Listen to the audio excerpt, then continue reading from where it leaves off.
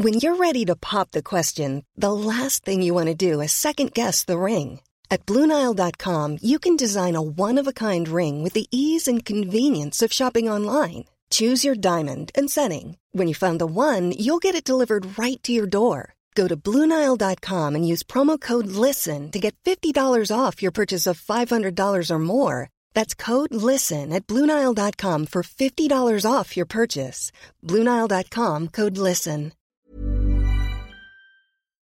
This is a Virgin Media Originals podcast series. Hello and welcome to The Tonight Show. The Garda Serious Crime Review team have announced that a full review of the Sophie Toscan du Plantier murder case will be held. We'll have the latest. A prolonged period of high inflation. That's the warning from the Minister for Public Expenditure, Michael McGrath. We ask, what will this mean for our standard of living? It is quite possibly the case that as a country we may face a prolonged period of high inflation. Singer R. Kelly is sentenced to 30 years in prison for racketeering and sex trafficking. We'll bring you the latest from the US. And later, romance fraud. What is it and how can we avoid it happening to us? Stay tuned. As always, get in touch on Twitter with your comments and your questions on the hashtag TonightVMTV.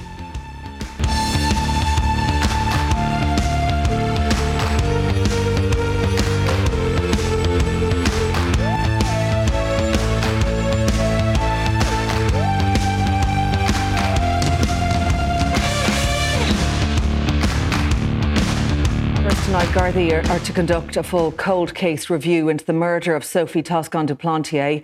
The 39-year-old French filmmaker was found dead close to her home in West Cork in 1996. Gardaí say the case has always remained active. Well, just before coming on air, I spoke to our crime correspondent, Sarah O'Connor. I began by asking her how significant today's development was.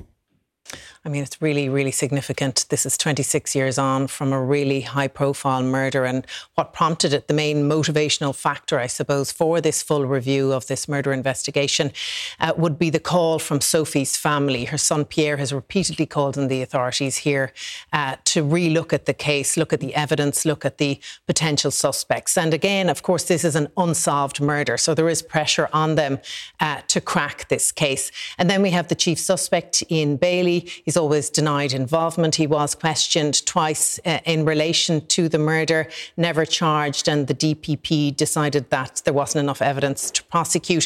He wrote to the Garda Commissioner on a number of occasions last year calling for this cold case review also. And then there was those two very high-profile documentaries on Sky and Netflix, which certainly provided food for thought and gave people a lot to think about and probably a renewed focus on this investigation. Then there was that statement last year by Skull shopkeeper Mary Farrell identifying an associate of Daniel du Plantier, who was Sophie's husband, who died in 2003, as the person who was on Kailfather Bridge, which was close to Sophie's house on the night of the murder. And of course, Sophie was found beaten to death on the end of the laneway at Toormore near Skull on the morning of the 23rd of December 1996.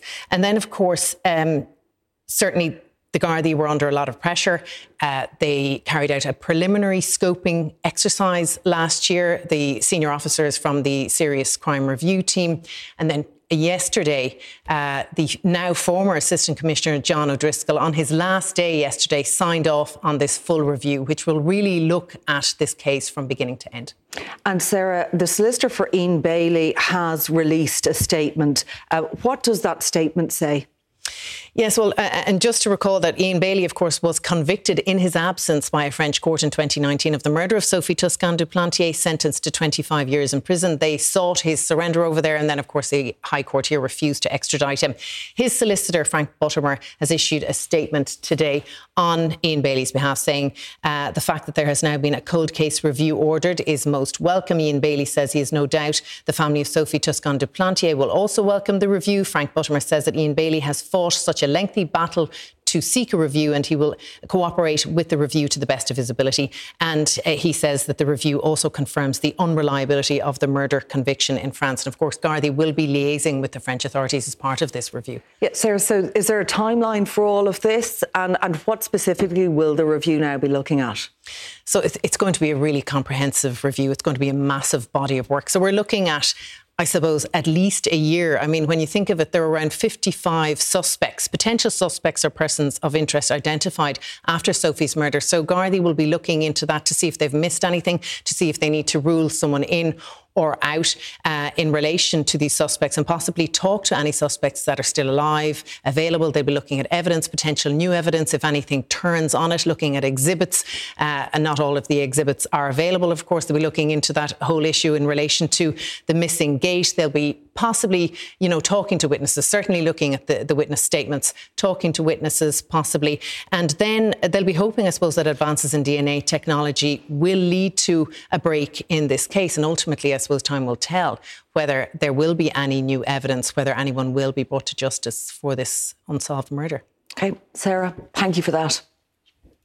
Now, in other news today, Ireland had the second most expensive food prices in the Eurozone in 2021. That's according to new figures from the Central Statistics Office. Here in studio to discuss this and more on inflation is journalist Sinead Ryan, Fianna Fáil Senator Malcolm Byrne, economist Austin Hughes, Sinn Féin TD Sorcha Clarke, and via Skype tonight by Casey Peach's business owner, Katie Cantwell. You're all very welcome along to the programme. Let's talk about those eye-watering figures on our food prices, Sinead. We're 17% higher than the EU average. We're second most expensive for alcohol across the Eurozone. I beg your pardon, alcohol, we're more than double the EU average on prices. When we talk about these prices, and the basics are impacted here, you're talking about milk, cheese and eggs, produce that isn't imported, being 25% higher here than in other countries around Europe. That's all last year. That's before we're seeing these inflationary price rises. We've always been pricey. I mean, these are very dubious lists to be coming out on top of. There's no doubt about it. And it does make a mockery of the fact that we are this incredibly rich agricultural country. And yet even the stuff we produce and use ourselves is skyrocketing. Now, I think in fairness, we need to discount things like alcohol and tobacco, which really come out terribly high. And that's because we've made conscious social and political decisions to tax the hilt out of those for all kinds of reasons, which isn't linked to inflation. But even leaving that aside and even taking out the energy thing, which is obviously global and particularly European, you're still left with a nagging feeling that we're being ripped off, that we are being screwed over. There's no getting away from it. And a lot of the times, I think that we have to take the view, yes, we're an island economy, yes, we have to get this stuff here, yes, we have a high VAT rate and we have a high minimum wage, all of which we've chosen. But you do get the feeling, really, that we are just being hammered. And it's such a shame, because when we saw during the last couple of weeks, when even outfits like Lonely Planet say, don't go to Ireland, you'll be absolutely screwed on price. We have to start looking at that, and we have to start seeing what we're doing differently. We're way past a blip on inflation at this stage. This is now systemic, it's inbuilt, and you have to think, Claire, there's a little bit of price gouging going on there as well. People expect prices to be higher, well, lo and behold, there they are. But again, I point to Austin Hughes, this report being from 2021. And that's before we've had, the spiralling, the cost of living, the price increases that we've seen, that we hear from government. Look, we're not just dealing with that. All countries are dealing with this. We've always been expensive. Why is our food in particular coming out so expensive in this report? Well, if you look at the reports for 2019, 2015, 2012, if you go back to the early 2000s, people making programmes called Rip Off Republic, this isn't something new. This has been part of the Irish economic story for the last several decades. As Sinead was saying, I think there are some good reasons why this is the case. We are an island. We tend to be small in terms of our production, which means that we have less economies of scale. We have higher transport costs. So there's a lot of good reasons. And as Sinead is always also hinting, I think there are some bad reasons. We tend to accept this as being very much the norm in terms of the way the world works. But it is interesting when you look at the map across Europe of the countries that have the highest prices, they also tend to have the highest incomes. So if you look at the average for prices in Ireland, they're 42% roughly above the European average. It's countries with very low wages that tend to be at the lowest. And if you look at our adjust our sort of income per head, forget about the GDP and the multinationals, but adjust it, it's about 42% above the average. So it's not only that we make choices in terms of taxation. As a nation, we make these other taxations in terms of pay, in terms of our willingness to absorb different costs.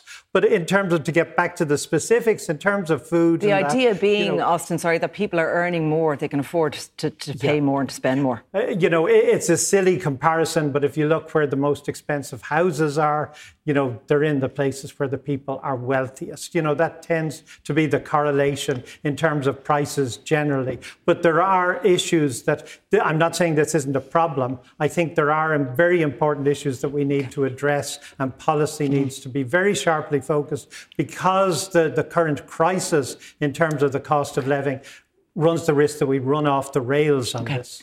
Katie Cantwell, I'd like to bring you in here from KC Peaches.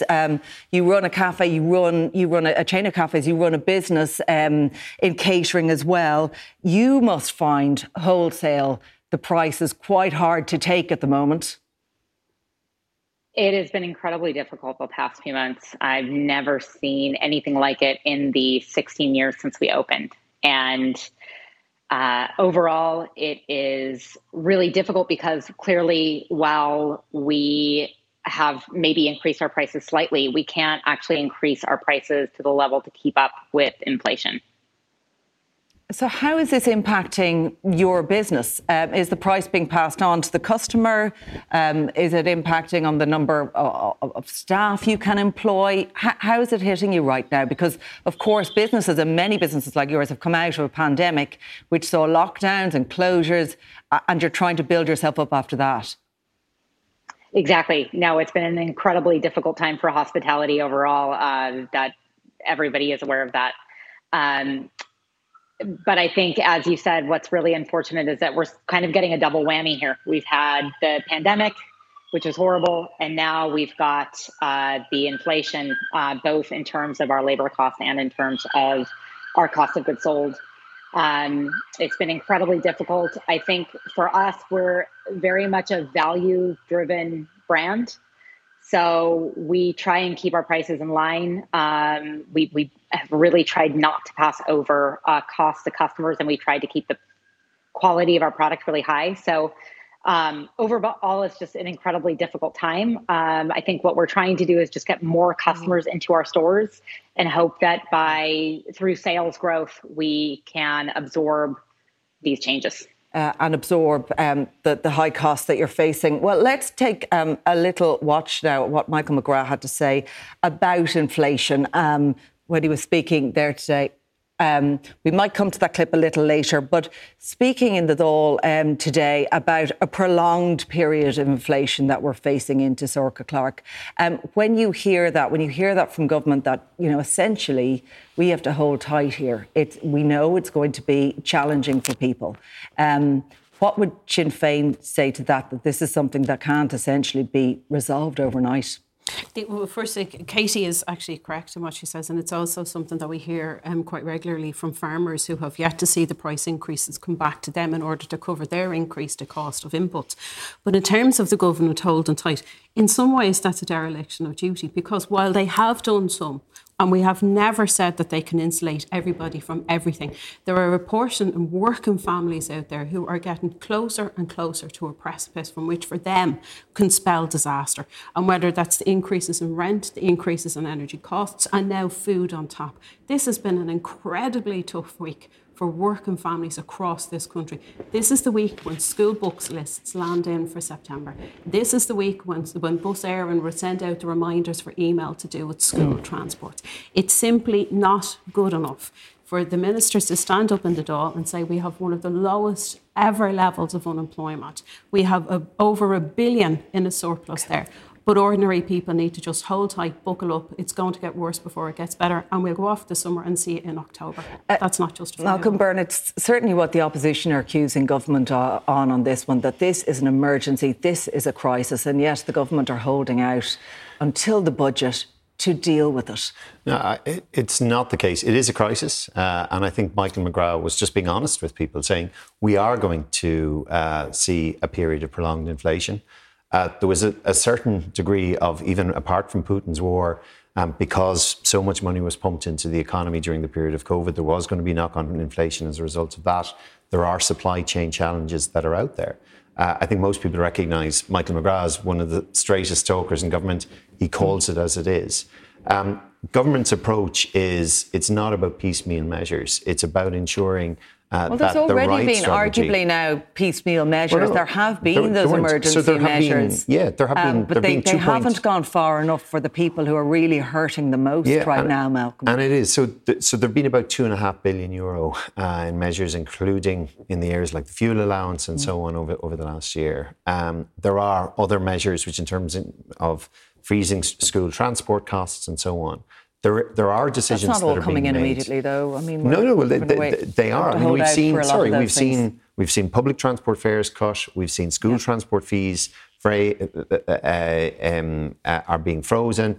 We've seen the abolition. It's not the emergency budget. So what Sinn Féin are calling for is this €1.3 billion raft of measures to be brought in on an immediate basis. For example, one-off cash payments for low and middle income earners, social welfare rate rise to come in, rental payback, and also childcare measures to be put in place for people who are really feeling the pinch most. Yeah, and people are feeling it tough. That's why there were significant measures put in place in the budget, including a dramatic increase in the fuel allowance, which Sinn Féin did not support. Yeah, but obviously they're not. It's not going in pace with what people are seeing in terms of being hit. But here's the question for government, and it's a difficult choice: is do we continue to try to chase inflation? We're also going to be seeing some of the challenges.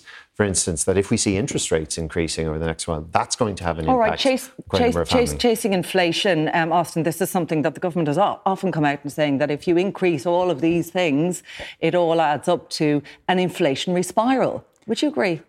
I think what the government does and how it does it is very important. I think in scale, there is a need to do a great deal. In sharpness, I think it does have to be targeted, to those who need it most.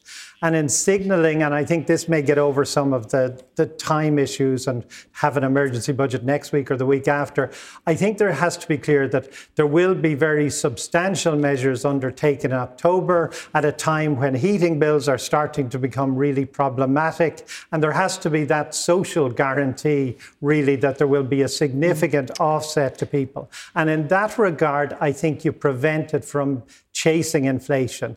The risk is if you do nothing or do the wrong things, just give everyone an extra $5 or whatever it is, then it becomes a free-for-all. There's no control on it. And in those circumstances, an extra $5 for many people watching it say also will not go but that's not very what I mean. far Precisely as Austin has said, we are going to be talking about targeted measures. Targeting those who are most vulnerable, and also looking at areas like childcare, which are very significant costs. So could law be looked at, according to Malcolm. I've been talking about childcare since my eldest child was going to preschool 25 years ago, and we're still talking about it. What we haven't seen is the definitive action that those working families out there need, and they need it absolutely urgently. If you take a look at what Sinn Féin are saying, we are not the only people who are saying that the government can do more. The ESRI are saying the government can do more. The Central Bank is saying that the government can do more. The ESRI report is very clear. The targeted measures is the capacity of people to wait was just making a point. Let her finish her point. That's fine. On that, and just to go back to something you mentioned there before about price gouging, and Austin talking as well about policy. What do you think needs to be done in terms of, there's always this argument, any regulators we have don't seem to have much teeth to do much to bring prices down when there are allegations around price gouging? No, and I heard Paschal Donoghue on the radio this morning saying that that's absolutely not within his ambit to start telling companies what they should and shouldn't be charging for things. Look, the single cause of inflation is money. It's too much money. And any government has a very fine line to draw between putting more money into the system and allowing inflation to take its course. And it is definitely a kind of a fine stepping stone.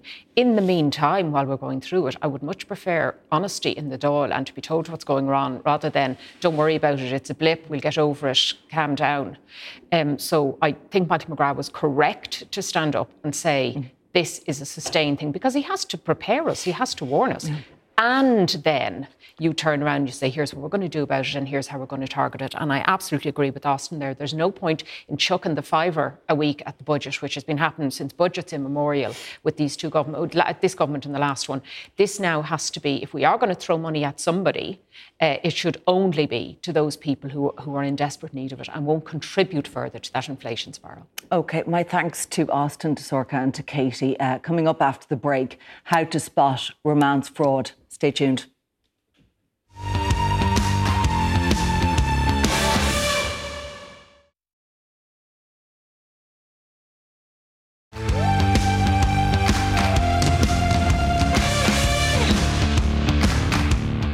Welcome back. Cases of romance fraud have increased internationally since the onset of the COVID-19 pandemic. More than €800,000 was scammed from Irish people in the first 5 months of this year. Well, a little earlier, I spoke to Detective Superintendent Michael Crean from the Garda National Economic Crime Bureau, and I began by asking him about the profile of these fraudsters.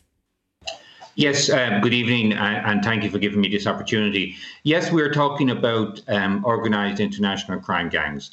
They create false personas on dating sites. They have backstories, and they wait until they're matched by a victim. And the victim could be from anywhere in the world. And it is highly organised and is highly profitable crime for these international criminal organisations. OK, tell us about how they ensnare their victims in this case, Superintendent. We hear that €800,000 has been taken so far this year, between January and May alone, from victims who've been caught up in this fraud trap. How do they find them? How do they target them? Well, this type of crime exploded really during COVID. It has reduced now dramatically since the economy opened up. So what happens is the victim is on a dating website. They are matched with a male or with a person who he comes across as being almost a perfect person. Very quickly on, he will ask her to move off the messaging service of the app and move on to, we'll say, the likes of WhatsApp.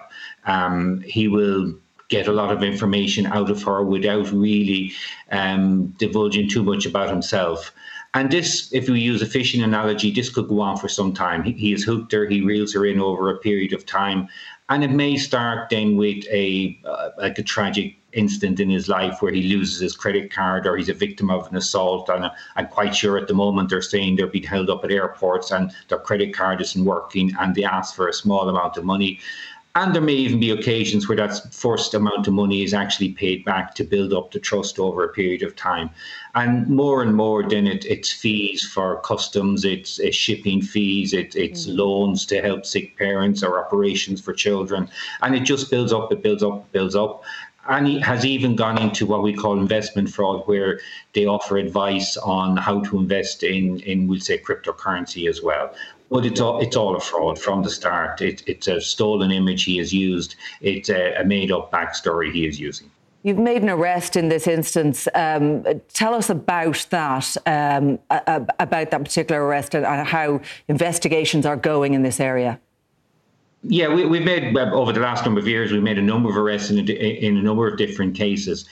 This specific case is started in Hungary, where there was a victim there. She believed she was in a relationship with a man who was purporting to be a doctor. Mother's Day is around the corner. Find the perfect gift for the mom in your life with a stunning piece of jewelry from Blue Nile. From timeless pearls to dazzling gemstones, Blue Nile has something she'll adore. Need it fast? Most items can ship overnight. Plus, enjoy guaranteed free shipping and returns. Don't miss our special Mother's Day deals. Save big on the season's most beautiful trends. For a limited time, get up to 50% off by going to BlueNile.com. That's BlueNile.com.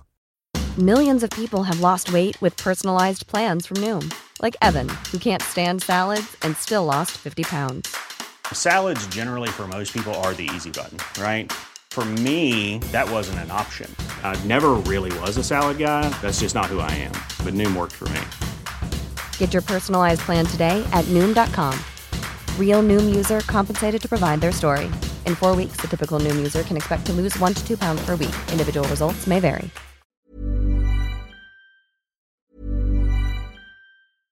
Want flexibility? Take yoga. Want flexibility with your health insurance? Check out United Healthcare Insurance Plans. Underwritten by Golden Rule Insurance Company, they offer flexible, budget-friendly medical, dental, and vision coverage that may be right for you. More at UH1.com. She sent him about $4,000. Eventually, she realised she had been defrauded and she reported it to the Hungarian police. From their investigations, they discovered that the money had been sent to a bank account in Ireland. They contacted us looking for assistance. When we examined the bank account, we discovered that there had been 46 suspicious credits to this account from 12 different people in 8 different European countries, including the first victim. The total amount of money was almost 110,000 euros. And all the money came from 12 different females, and our suspicion will be that each of them is a victim of romance fraud. As I said, a male has been arrested in relation to this case, and our investigations are ongoing in conjunction with these other countries now to try and identify these victims and ensure that they are safe. That was Detective Superintendent Michael Crean. Now our panel joins us here in studio. Journalist Sinead Ryan is still with me, and Fianna Fáil Senator Malcolm Byrne. And I'm also joined by psychotherapist Richard Hogan and Dr. Nicola Fox-Hamilton, who work specifically in this area. To come to you first, Richard, when we talk about this, it appears that people are really very guarded generally, and when it comes to being aware of scams, we're more and more aware of what's out there. But where affairs of the heart are concerned, there is a vulnerability there, it seems. There absolutely is, Claire, and we are very guarded about our financial details. But what happens psychologically speaking is that when we connect with someone, and these guys are preying on the most fundamental basic need, which is to connect with each other. And sometimes when we want to launch out into a romantic relationship, and in the first moments of that, it's very exciting. Parts of the brain are firing, dopamine, norepinephrine are firing, which really make us feel good. And that's what makes us so vulnerable, that we have these chemicals being released that make us feel really, really like the reward center, the pleasure centers are firing. And so, not to get too technical, but the hypothalamus can sometimes short circuit the prefrontal cortex, which is our thinking, right? Which is the logic part. So you're blinded by love. Which I'm sure my mother-in-law thought this when her daughter fell in love with me, that surely she's not thinking straight. But that's that part of the brain that short circuits logic.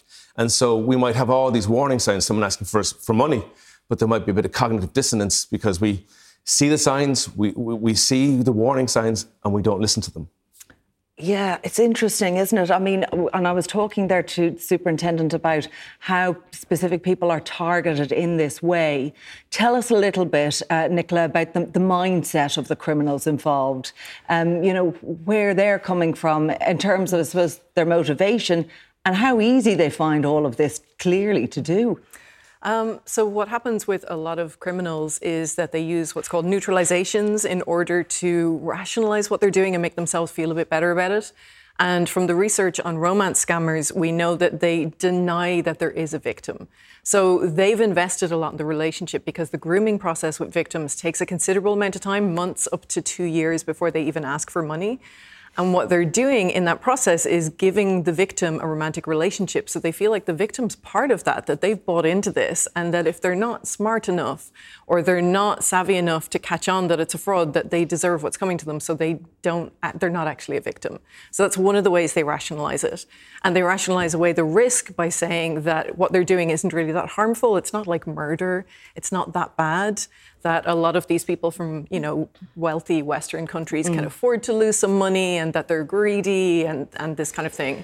And just on the way gangs like this operate, it's interesting, isn't it, that sometimes they employ a psychologist to work with them in targeting people. Yeah, So it's the art of manipulation very much at play here. It really is. They are incredibly good at psychologically manipulating their victims. And unfortunately, some very unethical psychologists can get roped into dealing with these gangs and setting up the best way to make it work. And it is incredibly good what they do. It's a long game and people don't realize, and they're very involved in it. And, the superintendent was talking about how people talk a lot and give away a lot of information, and the scammer doesn't because they don't want to reveal anything about themselves. But that makes people feel very listened to in a way that they might not have in other parts of their life. And that's a very powerful thing, to feel heard and feel listened to. And that's one of the ways that they can really reel people in. Sinead, you obviously in the line of, working on consumer issues, we're hearing an awful lot about scams now. Are you surprised to the extent at which this is happening when you hear of a figure like €800,000 so far this year? Do you know what it is, Claire? I've been writing about this for years and years and years. Everything from, face creams by alleged celebrities that don't exist, to Bitcoin fraud, to bank phishing, to all this kind of stuff. I think it strikes me as shocking that it's still going on, because there's a huge amount about this now. And, Nicola's she's absolutely the expert. She's been really kind there.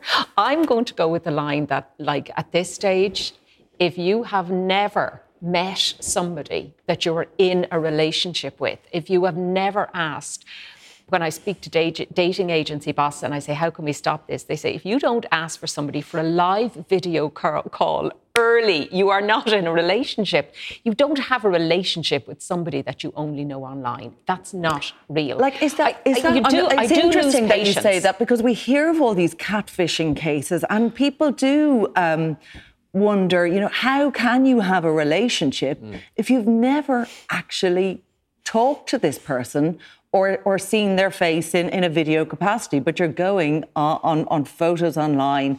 But people are really invested in those relationships, would you say? Absolutely. Dating has irrevocably changed in the last 15 years. And so how we think about how we meet the people has changed massively. So online dating is how most people meet each other now, Claire. So it's not a massive stretch to meet somebody online and fall for them. And really what happens is people are lonely and isolated. Over the lockdown over the last 2 years, people have disconnected from each other. So when somebody targets you, has your profile, understands, your likes, your dislikes, what movies you like, what books you read, and they tap into that, and all of a sudden it's like, oh my God, this person gets me. And what you said about being listened to, what a huge thing for us to feel, especially if we've been feeling low and we've been feeling isolated, for someone to really listen to you and to kind of connect with you in a fundamental way about your needs and what you like. That's so powerful. Yeah, when we hear about this, and Richard talking about the loneliness there and the isolation, this is a scam that is, I say, we hear about it on phone-in shows and the rest of it, but it's a scam that is clearly growing because of that isolation that people are feeling. From a regulatory point of view, Malcolm, is there anything that can be done about this? I think there is the important message that this is a crime, and for anybody who has been a victim in these circumstances, they should feel comfortable being able to go to the Gardaí to report it, because we are going to see increasing evidence of cybercrime. It's estimated that last year that cyber attacks cost Ireland something of the order of €9.6 billion. From a regulatory point of view, there's certainly additional investment being made in the National Crime Centre. We're legislating at the moment with the Online Safety and Media Regulation Bill, which will set up a new media commission that will regulate the social media companies for the first time and place also an obligation on them. Can they be held more to account? Could they be doing more? Or is this a case of, we're talking about how easy it is just to, save a photo, take someone else's profile, set up a fake email account. All of these things are just so easy to do. Is it possible to? It is. And I think part of the question is around account verification and how you deal with anonymous accounts and bots. And frankly, my view is that we can do a certain amount as legislators and regulators, but there is an obligation on the social media platforms to do more as well. And some of them, quite frankly, are not doing enough. It's estimated that probably on Twitter that something of about 20% of accounts on Twitter are bots or anonymous accounts. Very few of them are praising anybody. We published a report yesterday at the Oireachtas Sports Committee on the abuse of referees and officials in games. And these are not just professionals. These are people, pitch side. And these have very real world consequences. And unfortunately... we do make life comfortable for big tech here, don't we? Like when you see the number of HQs that are set up and the money being made by companies that have set up here in Ireland.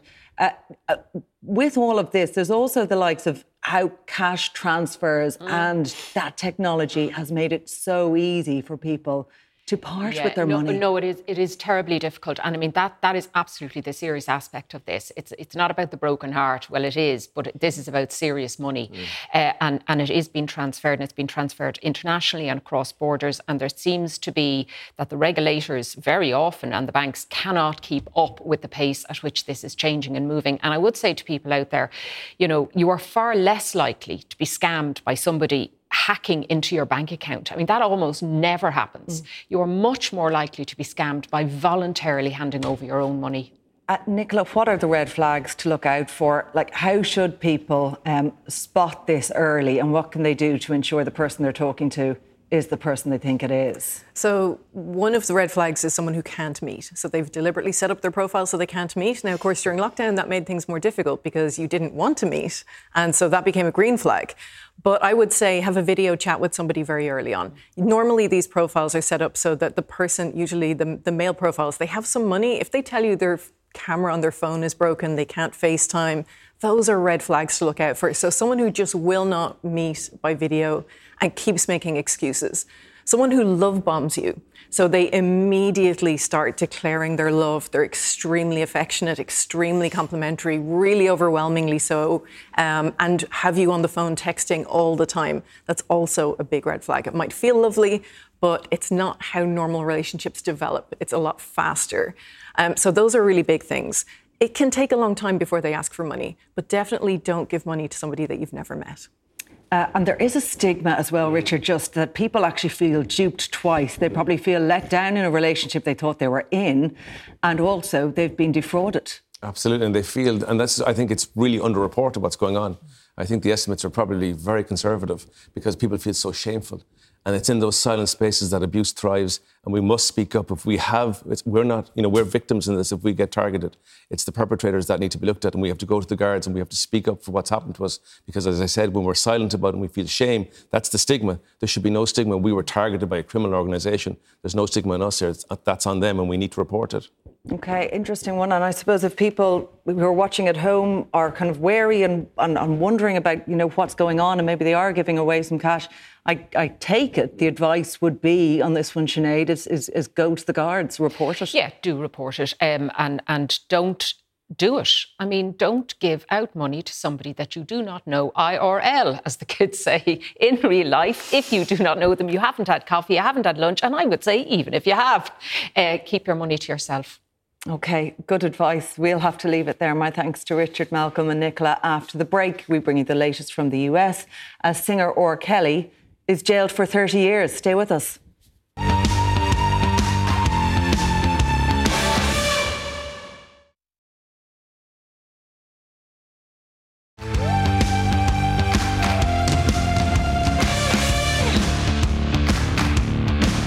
Welcome back now to some international news. It's breaking tonight, and R&B singer R. Kelly has been sentenced to 30 years in prison by a federal court in New York for masterminding an elaborate scheme to entice and sexually exploit young aspiring singers and underage children.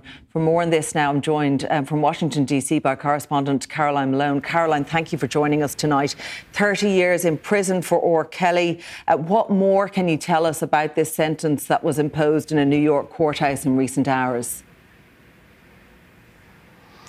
Absolutely. Well, the sentencing hearing at that court, we actually heard impact statements from several people, including a victim who said that R. Kelly used his celebrity and money to lure children before abusing them. And we know, of course, that he'd been found guilty on 9 counts of racketeering and sex trafficking charges.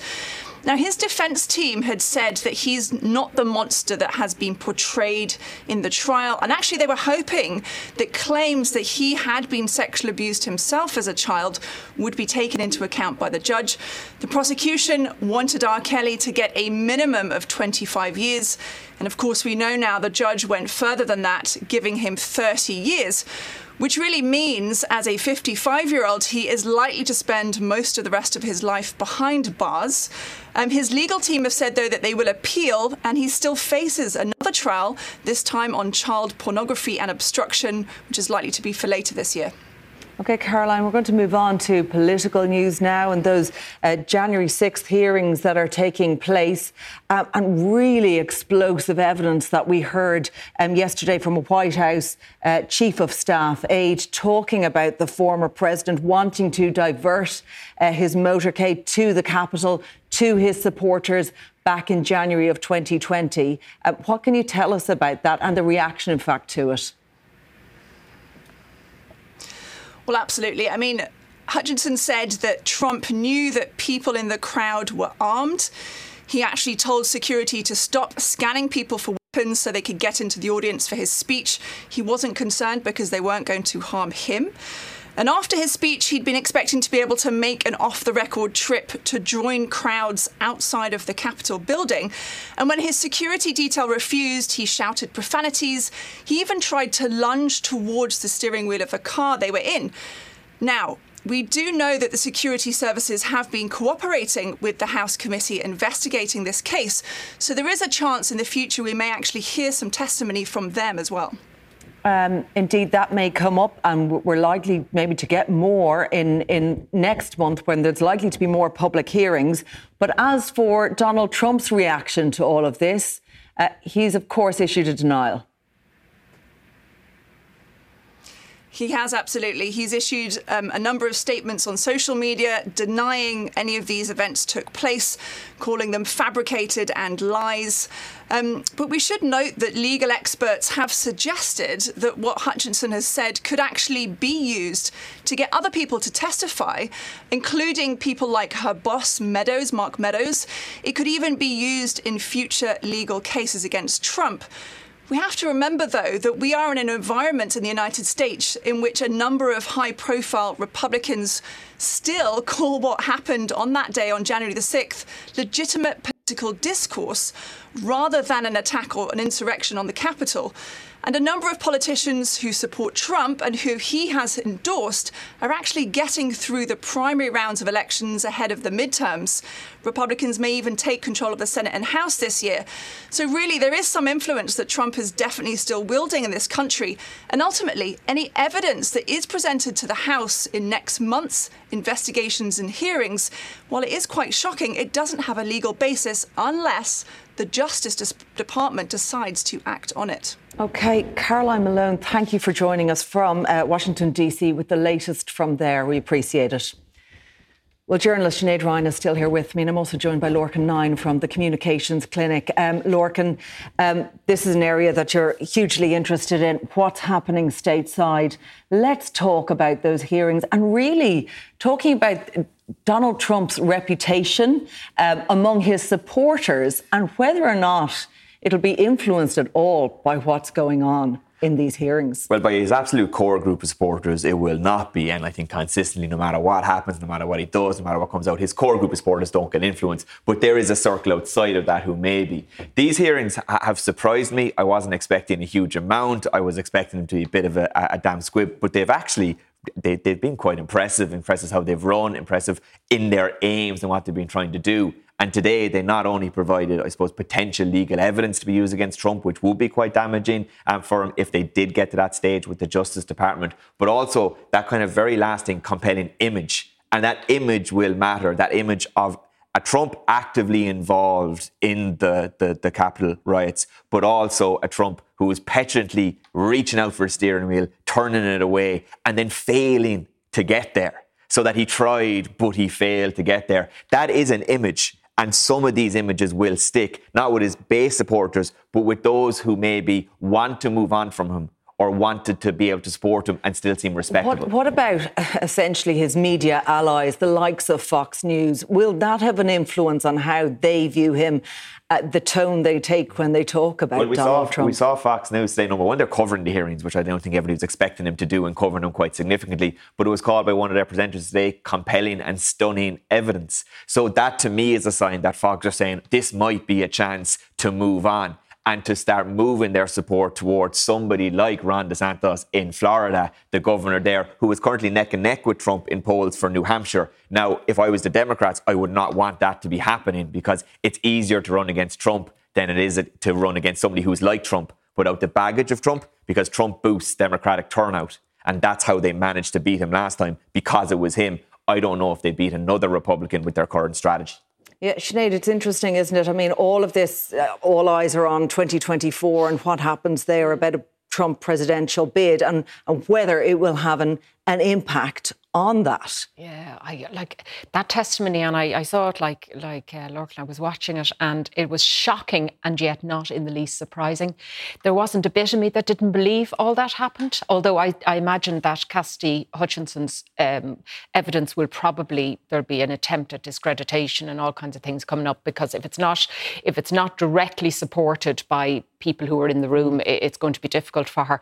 2024, you see, I think the issue is that Biden has failed to do what the Democrats wanted, which was to become this great white hope for democracy. He has very poor ratings at the moment. He has now, seems determined to go ahead at his age for another term, which I think is probably going to prove disastrous. Kamala Harris has not done all the things she was supposed to. And I think that leaves the door open for Republicans, whether they are Trump supporters or otherwise, to sail away with both the midterms and indeed 2024. Of course, the other huge development is the Roe versus Wade decision that was made. How are the Democrats coming out of all of this? The Democrats saw this coming. It was leaked. They knew that they were going to have to deal with it. They knew this monumentous decision was coming. And their reaction has been very, very, very poor, very uncoordinated, very unstrategic, very, very weak and bland, actually. And I think they need to realise, particularly centrist Democrats need to realise, that it's shifted. The political landscape has changed. It's changed utterly now, because you can no longer get away with being bland or being vague on abortion, because taking a position and taking a strong position of saying, vote for us, give us the House, give us the Senate, and here is what we will do to fix it, will alienate some voters. It will. But it won't alienate as many as not doing that. And they're still trying to play the old strategy in a world that no longer makes sense for that old strategy. It has absolutely changed, and they have to come out and say, vote for us, and here's how we will fix it. Now, it's very unlikely that they're going to hold the House anyway. It's about 50-50 with the Senate at the moment. But they have to give a plan, because at the moment voters are saying Roe is on the ballot. But is it really? Because I don't know what you're going to do about it, Joe, if I give you control. The other thing is, I suppose the legal spotlight in all of this has turned to individual states and what they're doing and the impact that's having on women in those states. Yeah, and I mean, let's not lose sight of the fact that banning abortion has nothing to do with abortion. What it does is ban safe abortion for poorer women. And that's simply the only effect. We saw it here in Ireland, gosh knows, for so many decades where we banned abortion. All we did was export it because it's not going to go anywhere. I think what's happened now is because politics in America is so polarised, you're for it or you're against it, and there seems to be no truck anymore with the vast majority in the middle who can understand both sides of the argument, and that's a huge shame. And I think it's going to be the loser here is going to be democracy. Okay, and the question, of course, is whether it'll set precedent for other legislation. Well, that is it from us. My thanks to Sinead and to Lorcan and the rest of my panel tonight. Our programme is available as a podcast on all major platforms. You can also now find us on Instagram tonight, VMTV. But from all the late team here, good night. Do take care.